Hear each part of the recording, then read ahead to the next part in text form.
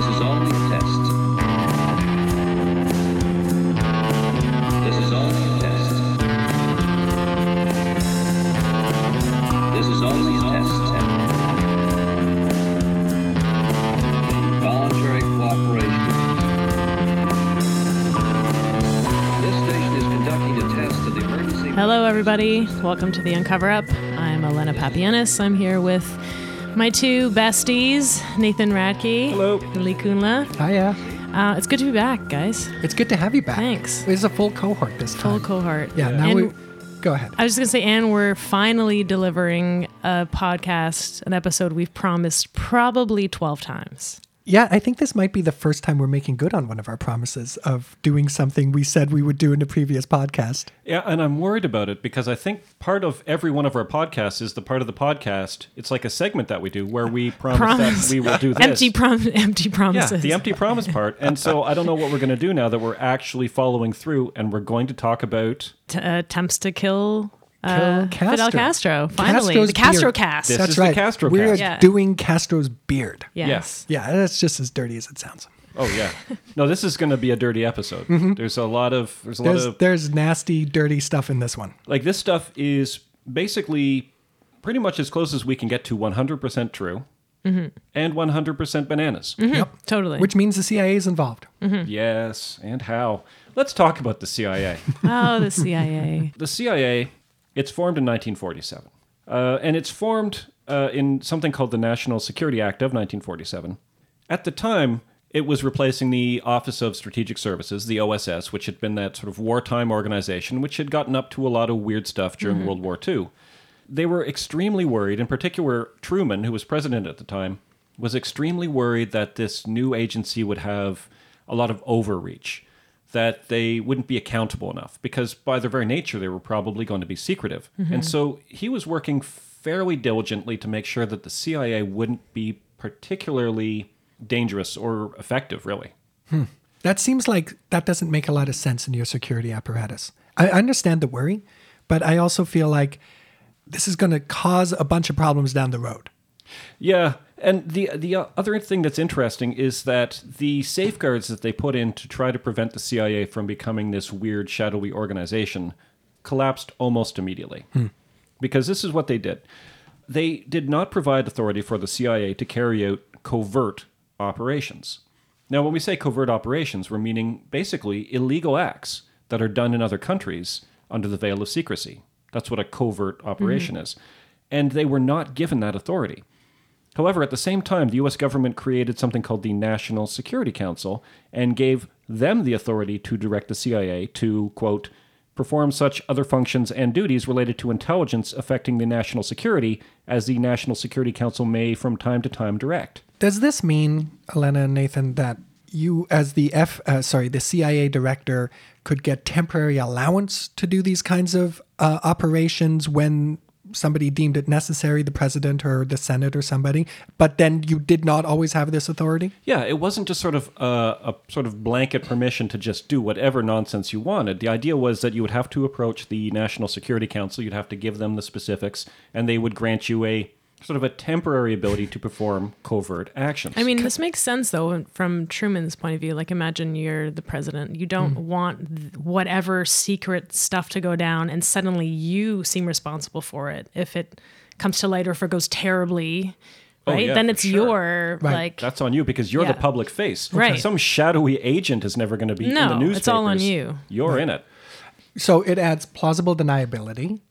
And I mean, even if we take them very much at face value, we've seen the rise of Hitler, the Second World War, the totalitarian governments that are around. I remember reading about this time period that the politicians were indeed worried about the possibility of a secret police emerging within the context of the United States. Well, I would say those two words, secret police, are not a good sign that you are in a healthy society. Yeah, that's a good point. I mean, you've got the Cheka that came out of like the Tsar's secret police that then sort of morphed into the KGB. You've got all of these examples of what happens when you provide people this kind of power. It rarely goes well. So luckily, they did not grant the CIA that power in 1947. They gave it to the National Security Council, the NSC, and said, you guys are going to be the safeguard. At the very first meeting of the NSC in December of 1947, they authorized the CIA to use covert operations. Nice. So Just a blank check. So yeah, just Wow. carry on, guys. Carry on. Wow. But this idea of plausible deniability, I think, is a really interesting one, because a lot of what we're going to talk about today is going to, like, Alena, on a scale of 1 to 10, how ridiculous is this stuff? It's, I mean, I'd say on the scale, like on an MK Ultra scale of 1 to 10. I know, given what we've been subjected to that's over true. this. Like MK Ultra is the 10. So Yeah. I think this is an 8. Yeah, that You know, seems it's right. up there, but things could get weirder. Yeah. Yeah. I would say Stargate is 11. Okay. Right. Okay. I think once you're trying to kill people with telekinesis, then you're off the scale Right. completely. There's a different chart. Right. I was going to put nuking the moon up there too. Nuking the moon, that feels like It's about still more reasonable. It's like an 8.5 maybe. Yeah. Oh, really? Okay. Yeah, so this is 8. This is 8 out of 10 on our banana scale, which All we've right. just invented just now. Okay. The CIA banana scale. Yeah. Part of the reason this stuff is going to seem so ridiculous is because, like, the process of assassinating a person is actually extremely difficult. It's also particularly difficult when, this is something Lee's already brought up, you want to maintain plausible deniability. Now, what is plausible deniability? Well, the ability to deny something in a reasonable way. So to seem like you could somehow not be responsible even if you are. Yeah, like, let's say, what will be an Yeah, example? what's a good example? Like, let's say Lee wanted me dead. Okay. Going right there to the nuclear option. I was thinking of an example where I pick up the wrong bag. You know, if we had like 2 satchels that looked quite similar and yours had cool stuff in it and mine didn't. Mm-hmm. You know, I could pick up the wrong one, but I could, you know... That's be totally like, understandable. That was an accident. It was an Yeah. accident, even though, in fact, I did it on purpose. There's this kind of plausible story I could weave that even though the circumstances make it look one way, there's maybe a way we could interpret this where I'm not a Right. criminal Where it was an accident. Yeah. and I didn't kill Nathan. Well, I was going to say, if Lee wanted to kill me, if you went through Alena, Aha! if you had Alena kill Right. me, and then people would be confused and they would be like, well, Nathan and Alena had no beef. Right. Yeah. What was the issue here? It's a mystery. Good tip. Yeah. So plausible deniability is, and I quote from a Senate report, the practice of concealing CIA covert operations from the world and performing them in such a way that if discovered, the role of the United States could be plausibly denied. Now, what makes this interesting is it means that communications between the CIA and the federal government, like the presidency basically, those communications are made deliberately convoluted and imprecise. And think about that. You're talking about assassinations. This will almost certainly lead to death, destruction, possibly war, maybe world war. But because you're trying to plausibly deny your actions, you are deliberately talking in such a confused way. It would be like if Lee said to Alena, you know, it would be a real shame if something happened to Nathan Right. While he was out on his balcony while in he the was out bunker. on his balcony in the bunker. It sure is a far fall. Right. Anyway, I should go. And that seems ridiculous, but that's what they're talking about, that level. It's interesting that you bring that up, Nathan, because as part of our research for today's episode, we were reading a CIA manual on assassinations. And in that, it specifically states that nothing should ever be committed to paper about this. What about I just got a flashback to the phone call made after Frank Olson was pushed out the window. Yeah, right. And he calls and what does he say? Well, he's gone? Yeah, he's gone now, or Yeah, it's like, I don't well, he's know. gone. Yeah, and then It's they're like- like, oh, that's too bad, and then they hung up. Yeah. And that's their way of saying it's been completed. He's been killed. Yeah, and again, if you think about, like, if this happened right now, if I fell out the window, Lee wouldn't turn to Alena and say, well, Nathan's gone. He would be like, oh my God, Nathan fell out the window. Right, yeah. Well, he's gone. Yeah, Okay, well, he's gone. That's too bad. Okay, so why don't we look at this very briefly? This is something we've talked about before, but because we're specifically talking about CIA assassinations, let's read some. Could we also give people the place that they can download this for themselves? Because this is what we did. We downloaded a study of assassination which is a CIA document, although rendered in a helpfully readable form. Yeah, unusual for the documents we read over. That's right. And so where could listeners find a handbook like this? Well, it can be found online if you do a search for A Study of Assassination Transcription. The version that we have has been ebooked and revised by SOKOL in 2002. It helpfully does provide some of the original drawings and some like photostats of the original post some papers. stuff. Yeah, we'll post some stuff. So why don't we read a little bit from this? Lee, you were saying that as you were reading this, you were increasingly uncomfortable. You know, at first I approached this as a fun read, and I was interested, and I was kind of into it, until at some point I realized once again what it was that I was reading, and put it also into the context of some of the stories that we've talked about on this podcast, and how it's actually not funny at all. When you encounter stuff about where to hit somebody on the head, or what instrument works better when you really want to kill somebody than others. It did start to leave a sick feeling. Well, because it's so matter of fact, Yeah. yet it's about killing people. Yeah. Yeah. And because, you know, this is, if you know the history, and if you interpret it the way we have, it actually happened. Like, we've seen this go Yeah. down. Yep, But with horrifying consequences. But Nathan has just alerted me to one of the passages which really stuck out to me, and I think this maybe does talk about all of us here. And this is a direct quote. From a CIA handbook on assassination. That's right, which says, "But assassination can seldom be employed with a clear conscience. Persons who are morally squeamish should not attempt it." That's good advice. I think we're We're apparently morally squeamish Yeah. from Yeah. the perspective of the CIA. I'm okay with that. Alena, why don't you read a passage from this thing as well, just to give people a bit more flavor? All right, let's see. Well, the simplest local tools are often much the most efficient means of assassination. A hammer, axe, wrench, screwdriver, fire poker, kitchen knife, lampstand, or anything hard, heavy, and handy will suffice. A length of rope or wire or a belt will do if the assassin is strong and agile. All such improvised weapons have the important advantage of availability and apparent innocence. Apparent innocence. Plausible deniability. Yeah, and another point that I thought was really interesting is that the assassin doesn't need to carry these tools. So there's no need to have that black bag with the leather Yeah, gloves. hey, you Nathan, know. why are you walking in with a fire poker? Nathan doesn't even have a fireplace. Weird. Yeah. Well, here's Nathan, another, what stuck out to you? here's another section, subsection 5, blunt weapons.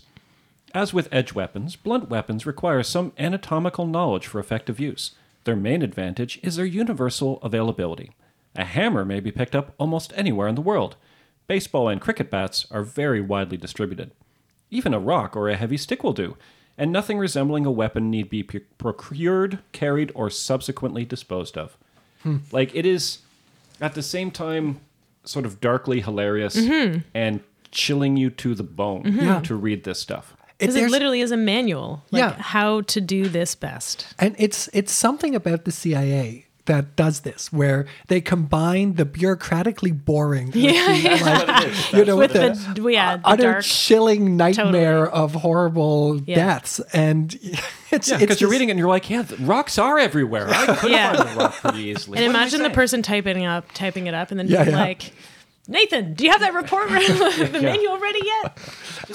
One of the things that did strike me, though, was immediately afterwards, they note how ineffective firearms are. Yeah, there's a lot of problems with firearms. People don't know how to use them. They overestimate their killing ability, their range, their power. Yeah, they specifically say several times that the machine gun is not necessarily a particularly good assassination tool. Which I would think it wouldn't be. It's a machine gun? Yeah, How many people are you trying to kill? Right, good point. But here's a line that's maybe the most horrifying line in this entire manual. An effective technique has been devised for the use of a pair of submachine gunners by which a room containing as many as a dozen subjects can be purified in about 20 seconds with little or no risk to the gunners. Purified. And then they show Purified. you like a conference room technique for how you were, if you were to try and kill multiple people in a room, how you would enter and where you would fire. That is going to go up on Instagram. Yeah, We will take a picture I'll of post these, how to shoot up a conference room, and put that up on Instagram Although, for you. do we want to do that? Yeah, I don't know. No, I I'm don't wanna do starting to that. get all kinds of cold feet. Yeah. don't- I'll post one photo. Yeah, I of don't one think of it actually the- provides enough helpful information. No, and they could find it themselves as well. Yeah, but, we did start the episode by But I do feel creepy.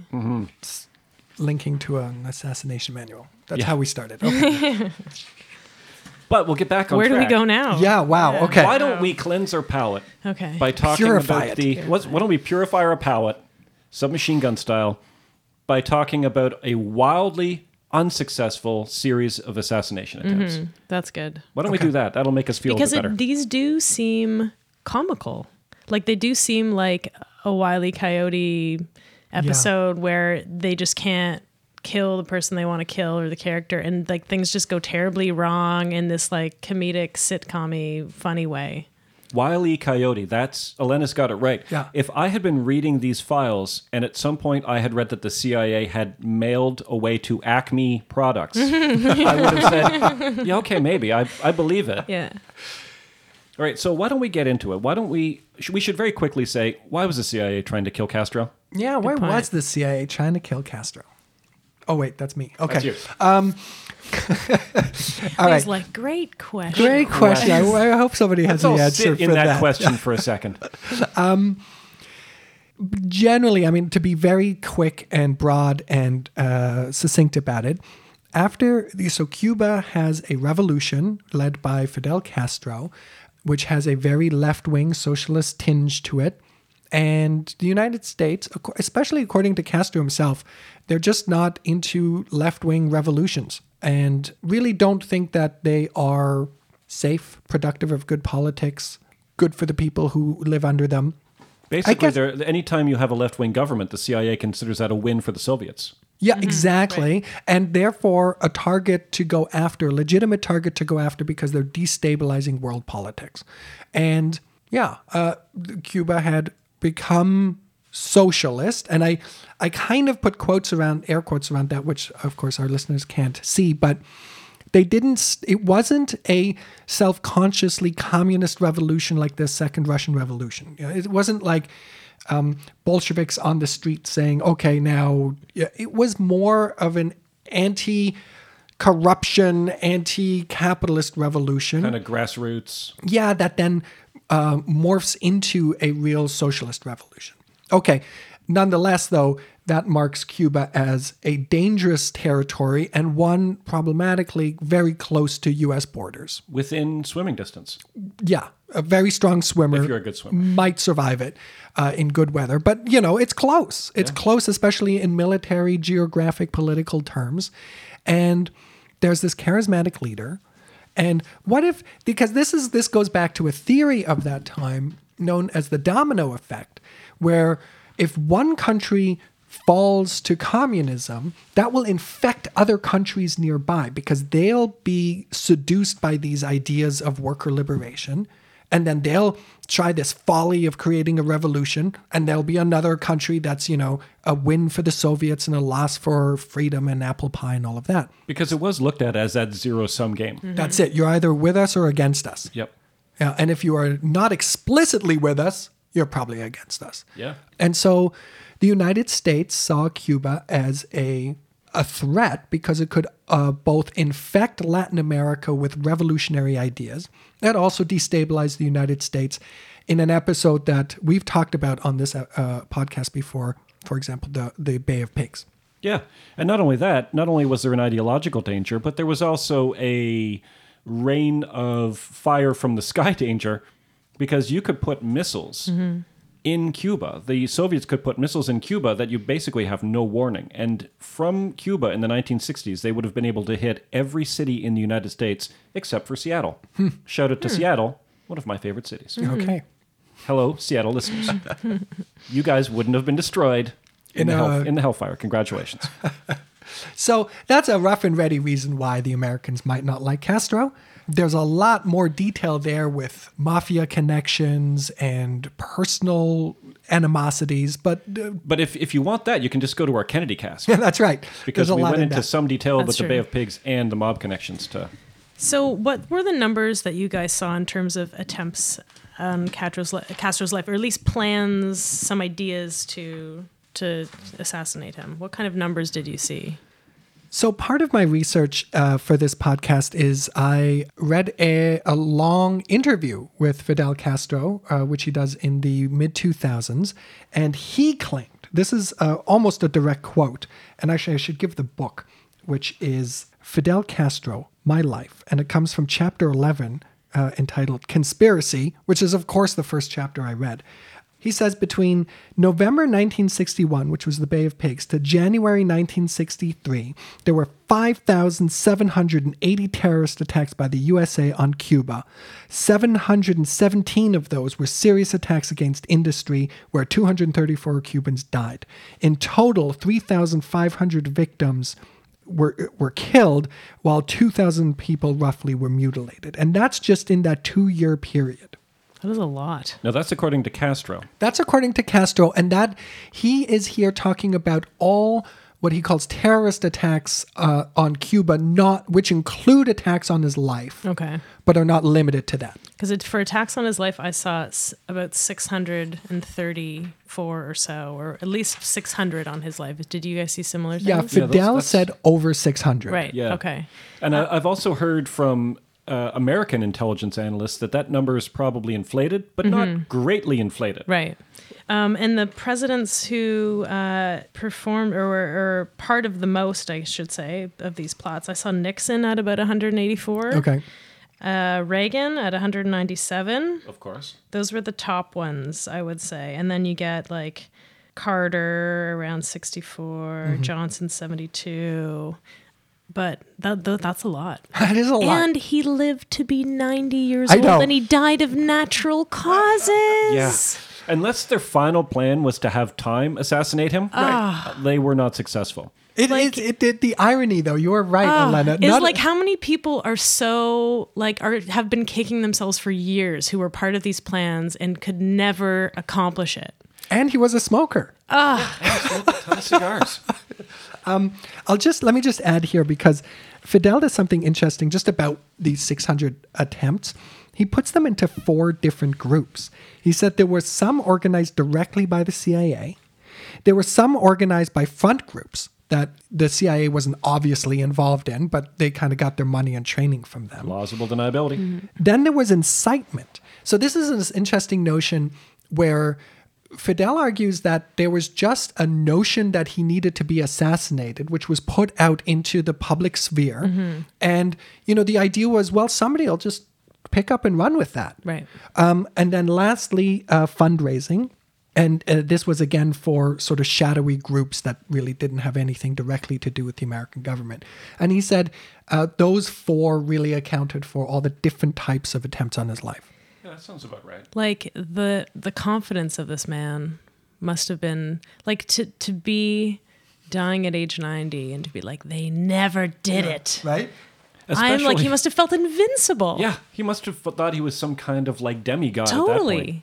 Didn't he kind of say that a little bit? Oh, we'll get to that when we get to the... Yeah.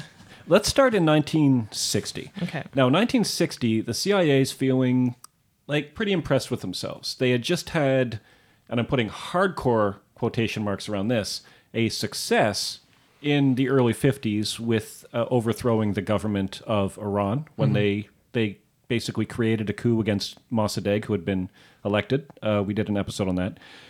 And they had all sorts of new technology, and they were getting all sorts of new funding. So when they receive word in this weird, deliberately convoluted way that the American government wants Castro killed, they are on it.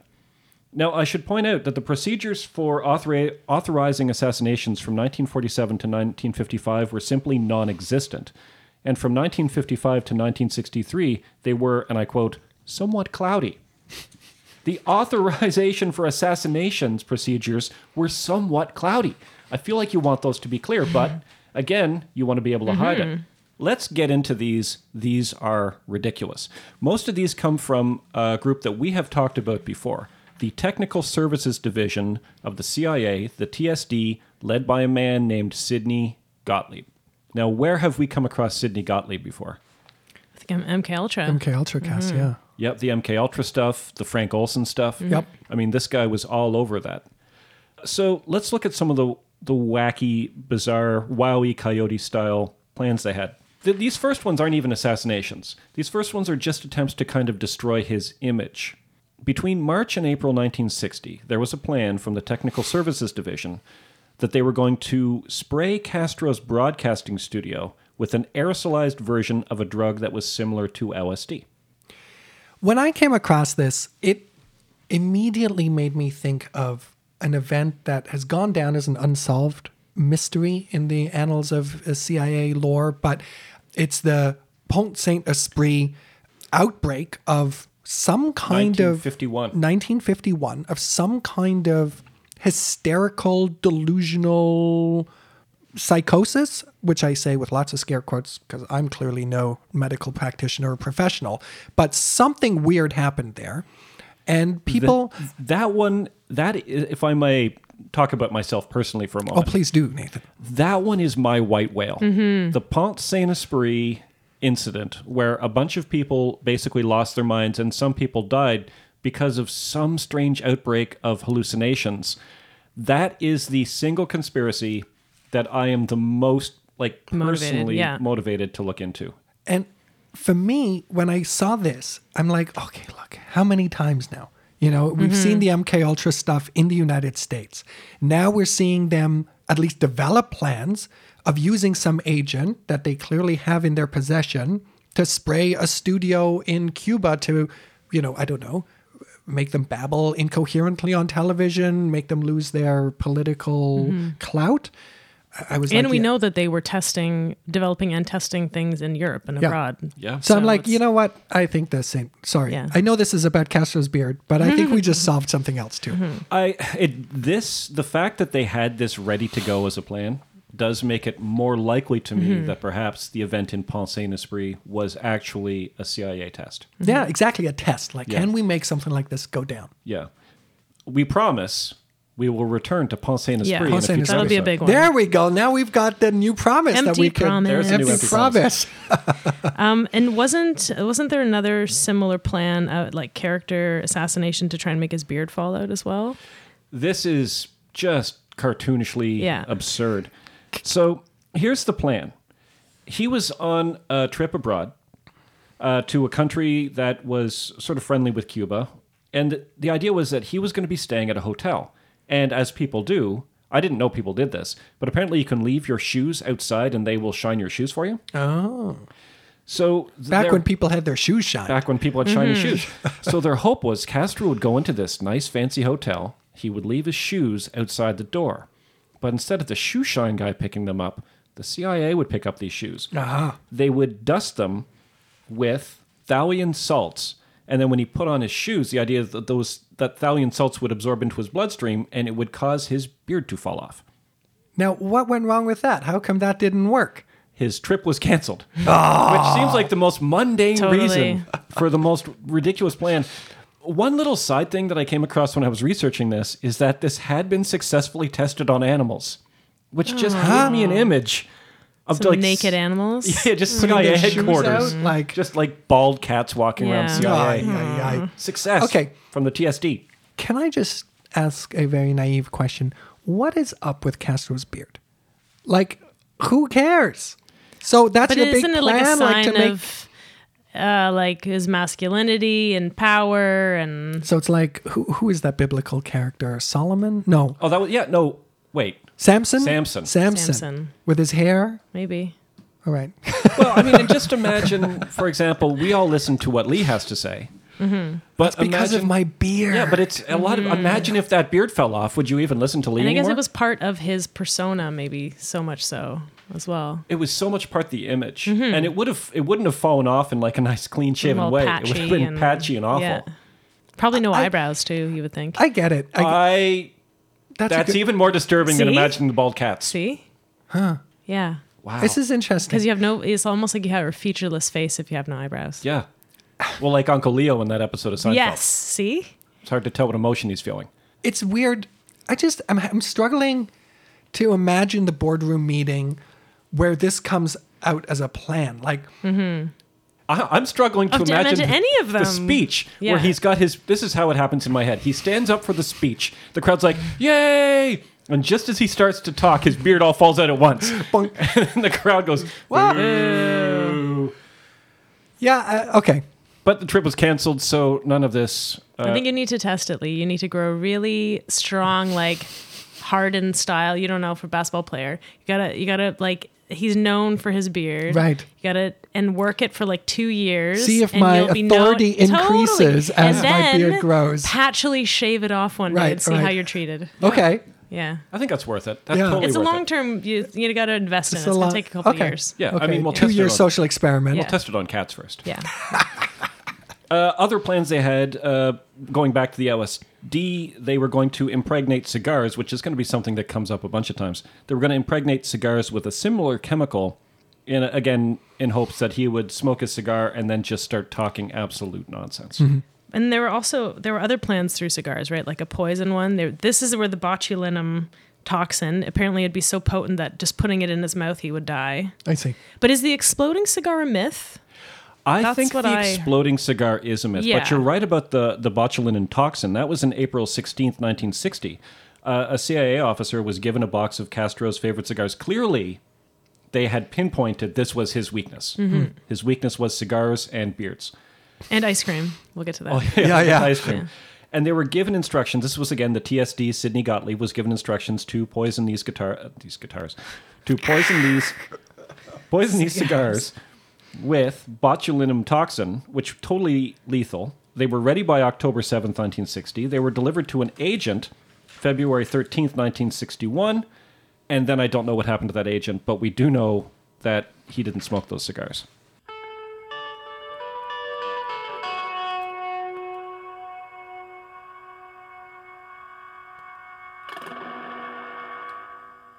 Now, of course, it isn't enough to just have weird delivery methods for poison and stuff like that. You're still going to need somebody on the ground in Cuba to pull this stuff off. And because the CIA wanted plausible deniability, they thought to themselves, okay, who could we get that would sort of separate these events from us, the CIA, who also have a beef with Castro and who also would have contacts in Cuba? Who do we know that's like that? What organization?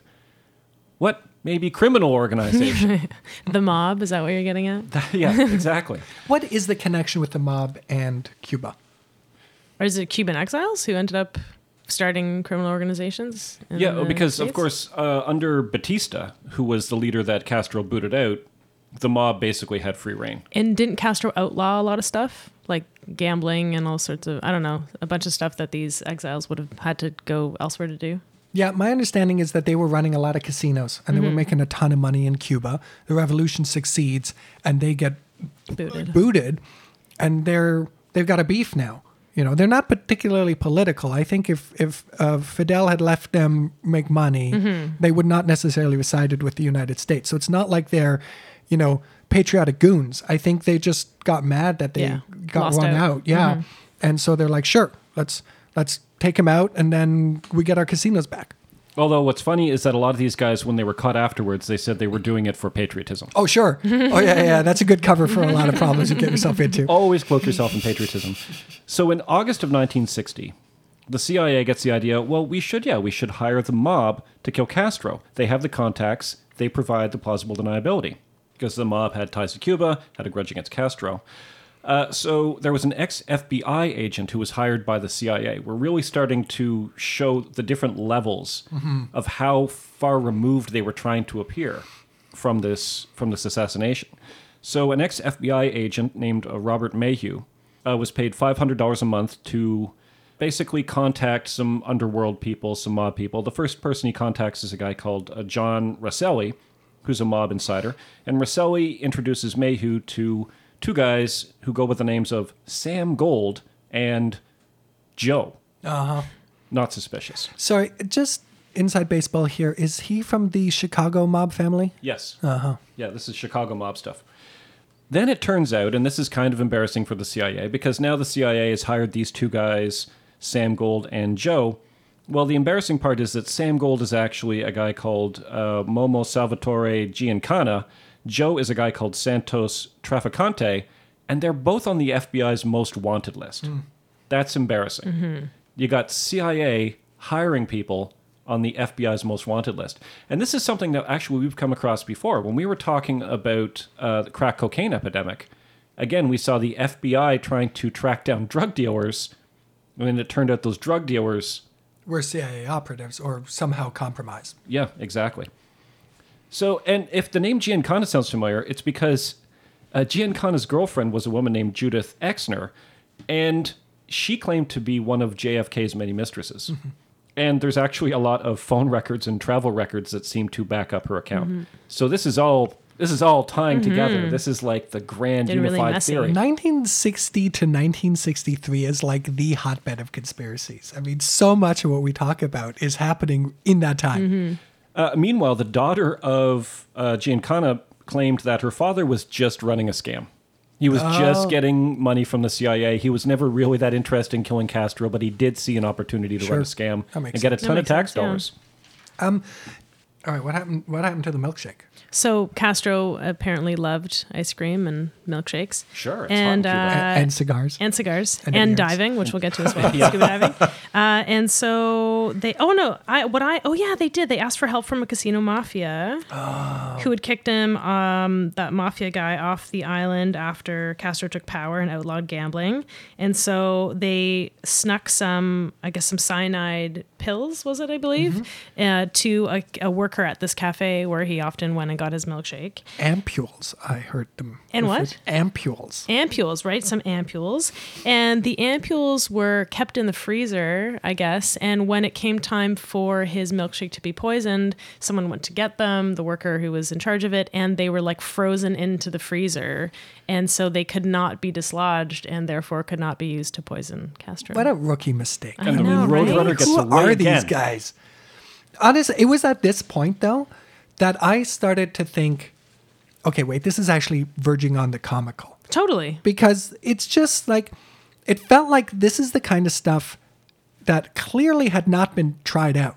It was the kind of thing that works In theory, in or a like- theory yeah, yeah. or in a spy novel. Right. Right. And then you actually do it and crap like this Yeah. happens. Like your cyanide pill gets stuck in the ice in the freezer. Totally. But apparently this is one of the closest they got, if not the closest that they got for it to actually have worked. If they had defrosted that freezer, all of Yeah. history would be different.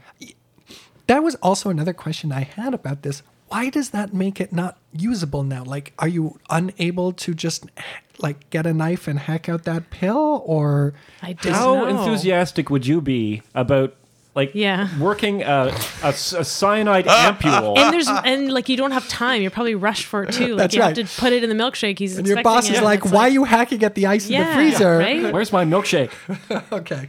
Okay, so here's another one that's sort of strange. In 1963, the TSD, under Sidney Gottlieb, the Technical Services Division of the CIA, they come up with a plan.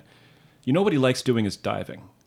And you know what are pretty? Seashells. You know what's hard to resist is a really pretty, beautiful one. really gorgeous Yeah. seashell. So what if they took a seashell that was so gorgeous, nobody could possibly pass it up? You'd see it, you'd want it. You'd want it to be It's yours. all like bedazzled and stuff. Exactly. Yeah. It's got The rhinestones on bling it. of the ocean. Yeah. This is the ocean's bling. And so imagine, Castro is swimming, he sees this, it's glinting, it's beautiful. He brings it up from the bottom of the ocean, he holds it up triumphantly and says, "Look at this," and then kaboom! Yeah. What I love is that the CIA apparently bought a bunch of shells. To see which one was prettiest? Totally. So could you imagine that meeting where like, guys, I've got the shells. Right. And they lay them all out and they're probably like debating, oh, this one's too small, this one's too big, this one's too obvious. Yeah. Like, This What one's would a- too showy. Yeah. Yeah, what would a communist think is the prettiest Yeah. seashell? That's a good question. Maybe you would got like to be kind of modest. yeah, but- like just a plain clam. Not surprisingly, or maybe surprisingly, this plan was discarded as impractical. So hold on, this thing they were going to pack it with explosives? Yeah. Literally. And how would it go off? Like, it's Maybe- underwater. But it's rigged, so I guess once it's A little Once time you bomb? picked move up or it, something, It's like, yeah. so imagine this. So now this is what I have in my head. He has like a beautiful conch shell. He brings it up. He's like, it's so pretty. I want to hear the ocean. And he puts his ear to it. It's like tick, tick, tick, tick, tick, tick. Okay, so that's impractical. So then they come up with a much more practical plan. Let's poison him before he even gets to the exploding shell. Let's poison his diving suit. All right. Okay.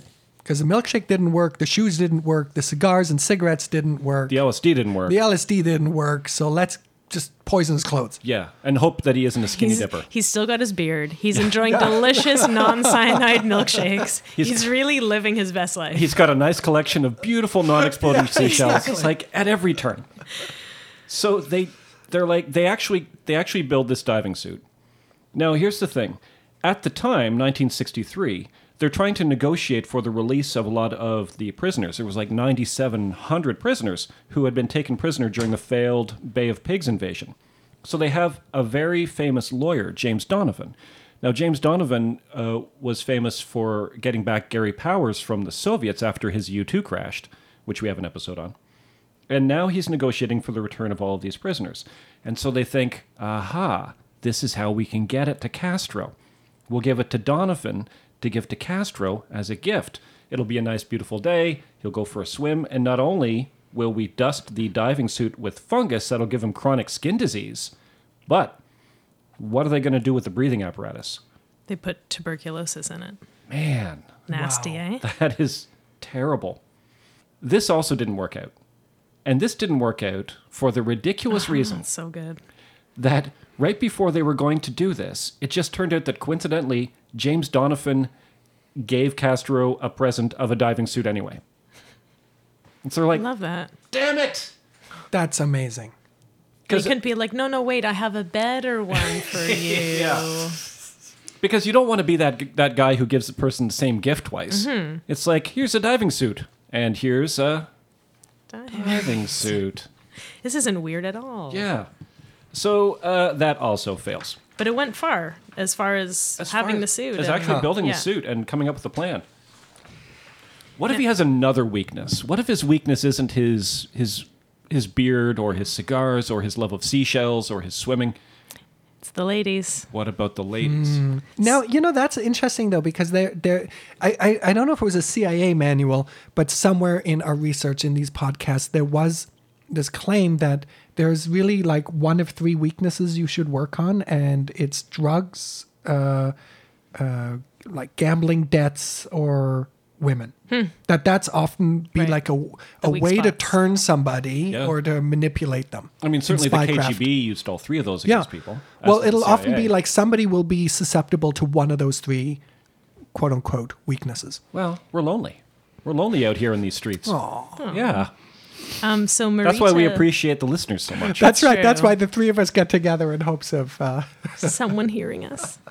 So Marita Lorenz, she was his lover, one of his lovers, and she was recruited by the CIA-funded anti-Castro groups, one of them, and she was tasked to give him botulism toxin pills. Again. But it didn't work out. Not only did it not work out, but he totally had her number.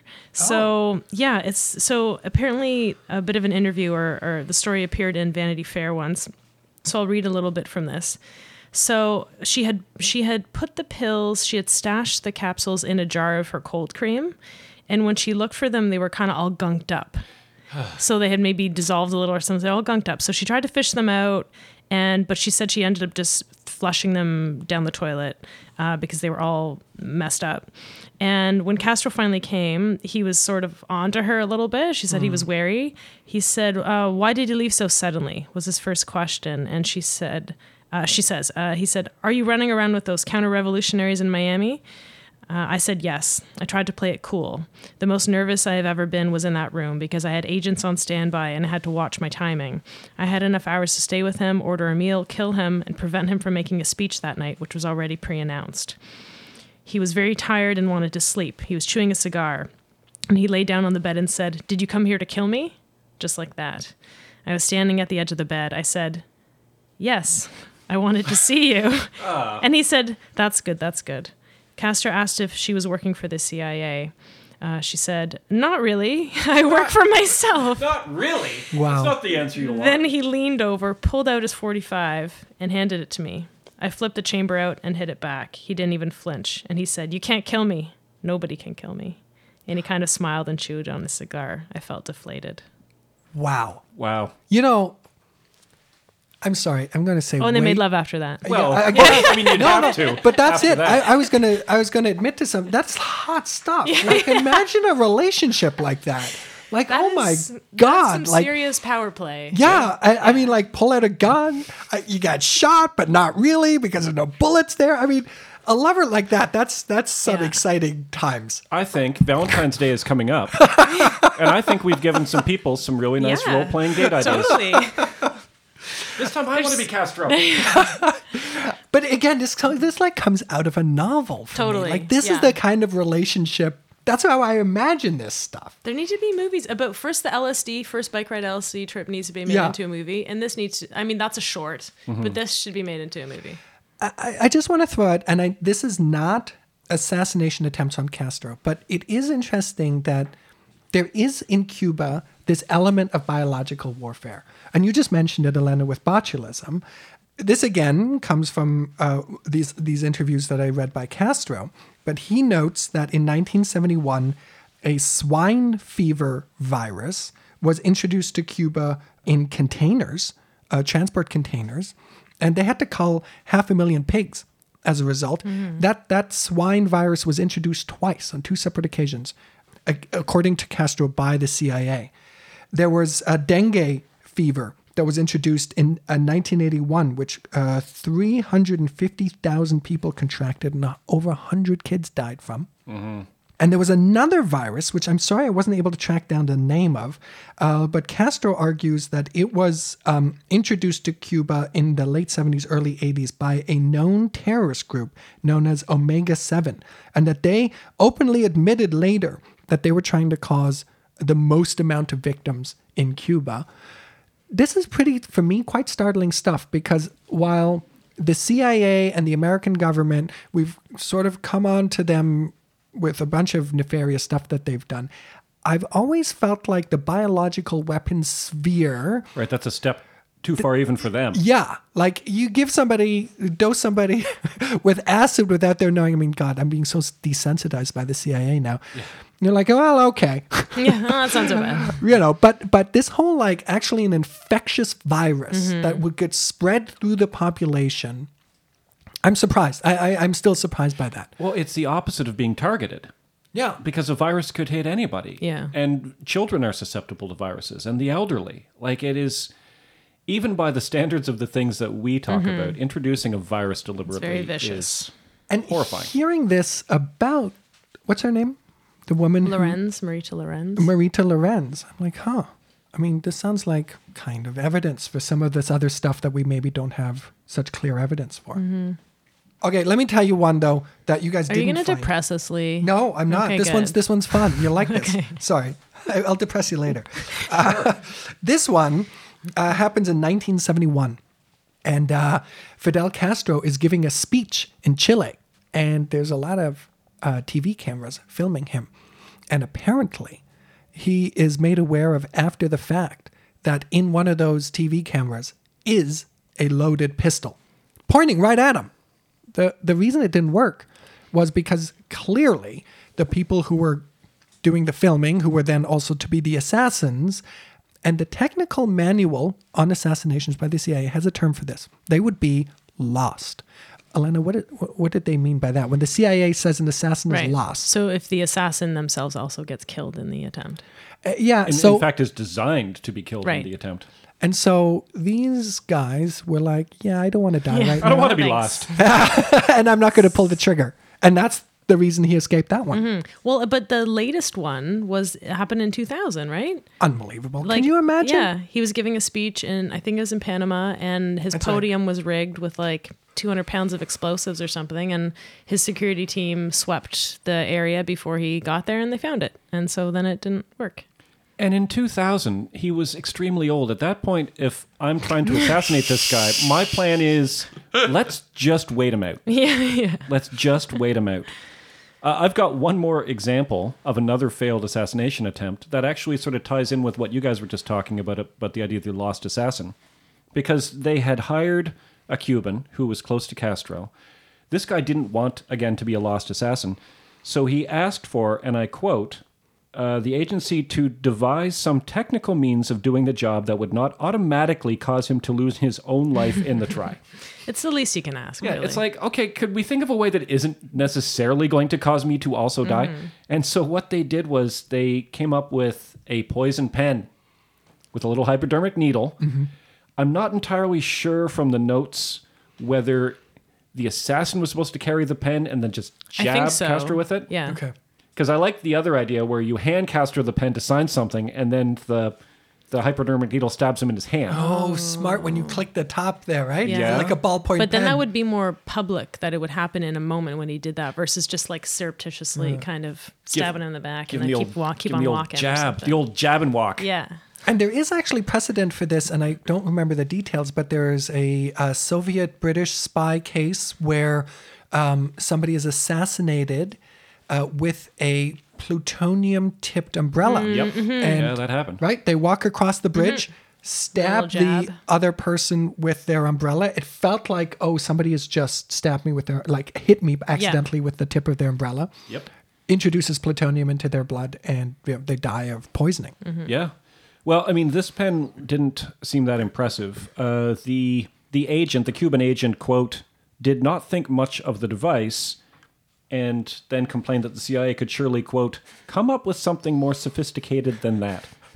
And apparently this agent just tossed the pen away. That's It's how like, you know what it's am I getting doing? bad, when the agents are like, this? Yeah. Come on. When you're Cuban Like, agents, Yeah. right? Like, They're like, come on. come on, guys. You can't come up with anything better. I have a joke Okay. that was circulating in Cuba and amongst the CIA at the time. And I'm not good at telling jokes, and I don't think this joke is very good. So It comes out of CIA files, so that should tell you something. yeah. So prepare yourself for, like, if you're driving, you don't have to pull over for this joke. Okay. It'll be fine. Right. Okay, so the story is, this isn't true, it's a joke. I'm bad at jokes. I like that part. Castro is having a party, a birthday party. And he's like 70-year-old at this point. And somebody presents him with a baby Galapagos tortoise. And he says, oh, this is a nice tortoise. Tell me about this. And the person giving him the gift says, well, they live for 90 years. And Castro says, I don't want it. I don't want to get attached to it and then have it die of old age. No. No. Wah, wah, wah. I know. Jokes are bad. Not all jokes. No. Not all jokes. What do we get from all of this? Eventually, time did assassinate Castro. The silent artillery of time took out Castro. So what's the takeaway from all this, aside from the fact that the Cold War was an absurd time where basically they were willing to try anything? I'm thinking. Well, when I started this with you two, I knew some stuff about the CIA, but I had a lot of false conceptions about the CIA. And one of those was that it was this super organization. It was the kind of the supervillains of American history that, and also that they knew everything. You know, if you could finally get yourself into whatever the CIA vaults were, there would be the answers there. You know, and the only reason we have to do podcasts like this is because, you know, we can't get into those vaults. But in the 2 years and a bit that we've been doing this podcast, I've been doing a lot of research on the CIA, and that narrative has fallen apart. And more, I see the CIA as, well, I've said it before in earlier podcasts, boys with toys. These kind of guys who I almost feels like they read too many spy novels. And when it was time to create a spy organization, made this outrageous, outlandish thing, which focused so much of its energy on these boondoggle operations, like, you know, poisoned scuba diving suits and nuking the moon and all the outrageous stuff that we've come up with. And at that time, there were people who were like, you guys are morons. I mean, and he's I'm no fan of his, but J. Edgar Hoover was like, you know what we need is we need signals intelligence, people monitoring the radios, and we need spies on the ground. And we don't need exploding cigars, and we don't need exploding cigarettes or exploding clamshells or whatever the thing is. And more going through this, like it's really the CIA that's behind the real elaborate, wacky stuff. I mean, that's why we have the banana CIA scale now, right? Because it's like, okay, what, MK Ultra, nuking the moon, Stargate. This is just bizarre stuff. And this costs money, like millions and millions of dollars on these operations that went absolutely nowhere. No, I have a new appreciation of the CIA. I see it differently. I put that in a positive way, which I didn't mean to. I see the CIA I was going to differently. say, this is going a different Yeah, place. no, I think the CIA... Are you about to leave us and join the CIA? Is this how you're telling us? Wow. Yeah, so for me, the takeaway is just like, they really don't know what they're doing. They really are stumbling in the dark, and they're given way too much money and no oversight, and then you get this kind of stuff. Well, here's the thing. No plan can survive contact with the enemy. That's just sort of an adage of war. You can come up with all the plans you want, but then as soon as it's out in the field, you're going to come across all these unexpected things that are going to happen. I think this story is the ultimate example of that. They spent so much money. They had like some of the finest minds. Rather than working on cures to diseases, we're coming up with poisoned wetsuits. What a tragic waste. And none of those plans survived contact with the enemy because the enemy is chaos. The enemy is a freezer that's a bit too cold. The enemy is the American lawyer who gives him a wetsuit on his own ahead of time, the enemy. totally accidentally. Yeah, the enemy is a woman who's like, I'm kind of into this guy. Yeah. Like, that's the real world. And it's almost, in a weird way, kind of reassuring that chaos exists, because I think it does ultimately prevent people from having that kind of absolute power that is so frightening. Still do a ton of damage, though. Yeah, imagine how different the world would be if the CIA hadn't existed and that money were put into like healthcare and education. But Alena, what's your takeaway? Oh man! Oddly enough, this is the most feel-good one Wow. that I've been a part of in a while, because it is so comical. Like it really does feel like they read a bunch, like you said, a bunch of spy novels, some sci-fi stuff or something, coming up with all these wacky ideas, just a little too excited for their plans and not enough thinking it through. Like the ridiculousness of it, I am really enjoying. And it's allowing me to kind of not feel too heavy and weird about the nefariousness of it and the but it's there, and it's like, these are all great points. I just Alena finds the light side of assassination. I do, and I just love the image of Castro at 90 being like, they never did it. Suck it on a Like, cigar. I just kind of love that. Yeah. Oh, you know what we need to do before we go? Oh, yeah. Bugs? We need more followers on Instagram, please. So if you're listening to us and if you enjoy us and you want to see some photos related to our episodes, please, we are at The Uncover Up on Instagram. You can see what Lee looks like. Yeah, because you never get to see him. He's not actually on Instagram himself. Yeah. That's right. I hide. Yeah, so we'll just post. I'll post like a million any photo of You Lee can I see I'll my post. very unimpressive beard. We'll do a close-up of Lee's beard for Oh this. yeah, okay. So there you go. If you sign up for Instagram, you will be able to see Lee's impressive Yes. beard. And what's our email? Podcast@theuncoverup.com. We should do another listener episode. I'd love soon. to. Yeah, Let's I'd love promise empty promise. Here we go. Promise part. Can I throw in one other plug that Sure. we have meant to do for so long? Conspiracy Pizza? No, Oh. it turns out that it's absolutely impossible to find us on iTunes, on the podcast finder, because we don't have a lot of ratings. Not a lot of people have rated our podcast. Which I understand. I have never rated a podcast. I've never myself. rated a podcast. I think Mandy has. I think Mandy is. Yes, thank you, Mandy. Is the only person who's done it for us. Thank you so much. It is the one rating that comes up, but because we only have one or two, it's just not findable. So what we need is, if people like the podcast, we need you to go to iTunes and we need you to give us some stars of some sort and tell the greater podcasting community about us so that other people can find us without knowing in advance what the name of the podcast is. Good plug. Thank you. Go rate us.